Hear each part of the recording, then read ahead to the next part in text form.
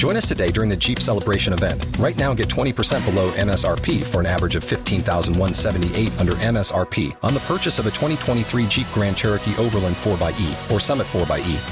Not compatible with lease offers or with any other consumer incentive offers. $15,178 average based on 20% below average MSRP from all 2023 Grand Cherokee Overland 4xE and Summit 4xE models in dealer stock. Residency restrictions apply. Take retail delivery from dealer stock by 4/1. Jeep is a registered trademark. Wake up, man! Miguel and Holly. Mornings on Hot 101.5. Here's Holly O'Connor with what's trending in Tampa Bay. We got a little update on Squid Game. Ooh, that brings me back to that world when you just can't get out of it. Like, you have to watch it as quickly as possible because you got to know what happens. So, it's been announced. Oh, okay. Stop. No. Green light. Oh, my God. Bam, bam, bam. Like, what's crazy? This is what's really crazy. Let me get back to this story in a minute.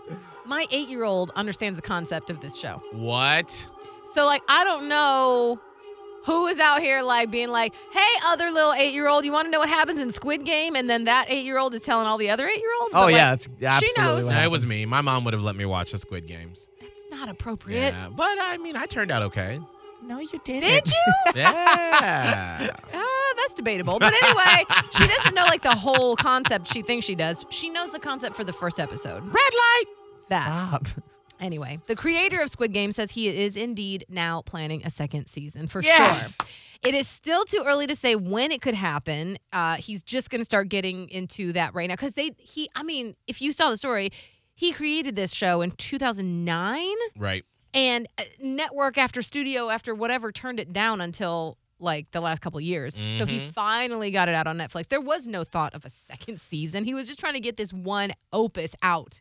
And so obviously after the success that it had, they said yes. Netflix said, let's go, and he's going to work on it. He did say that the lead character will return and that he will do something for the world, which is kind of what we would assume. I mean, not that, like, I'm the only person in the world that was like, wow, they set this up for another season, but it was perfectly set up to show what the next season storyline is going to be. It's going to be the main character trying to understand what happened. Yeah, absolutely. So anyway. By the way, spoiler alert. Spoiler. Yeah, gosh, you got to do this in the Sorry. beginning. Sorry. Jeez. Well, it's been 2 months. That is not enough time. Red light.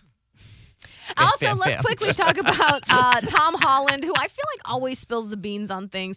Tom Holland has a warning for I am Marvel Tom fans. Holland. You are Tom Holland, just dropping spoilers everywhere. So a lot of people are excited for Spider-Man No Way Home. And I think it's because it's one of the big, like the juggernaut Marvel movies that's finally coming out after a while. And Tom Holland was like, hey, I just want to warn you, this movie is dark, sad, and not fun. Oh, wow. He said, you're going to see characters that you love go through things that you would never wish for them to go through. Oh, my. Peter Parker is always someone who's looking up, always really positive. I think of him kind of like Scotty the Body. Oh, nice. Anyway, Tom Holland continued, whereas in the film, he feels like he's met his match. But Tom Holland says, it's the best work the team has ever done. Those are always the best sort of stories, is when you truly, to me, when I'm watching a movie or reading a book and I say out loud, how the hell are they going to get out of this? That's when you know it's a good story. I think that's what this is going to be. December 17th. That's what's hot and trending with Miguel and Holly.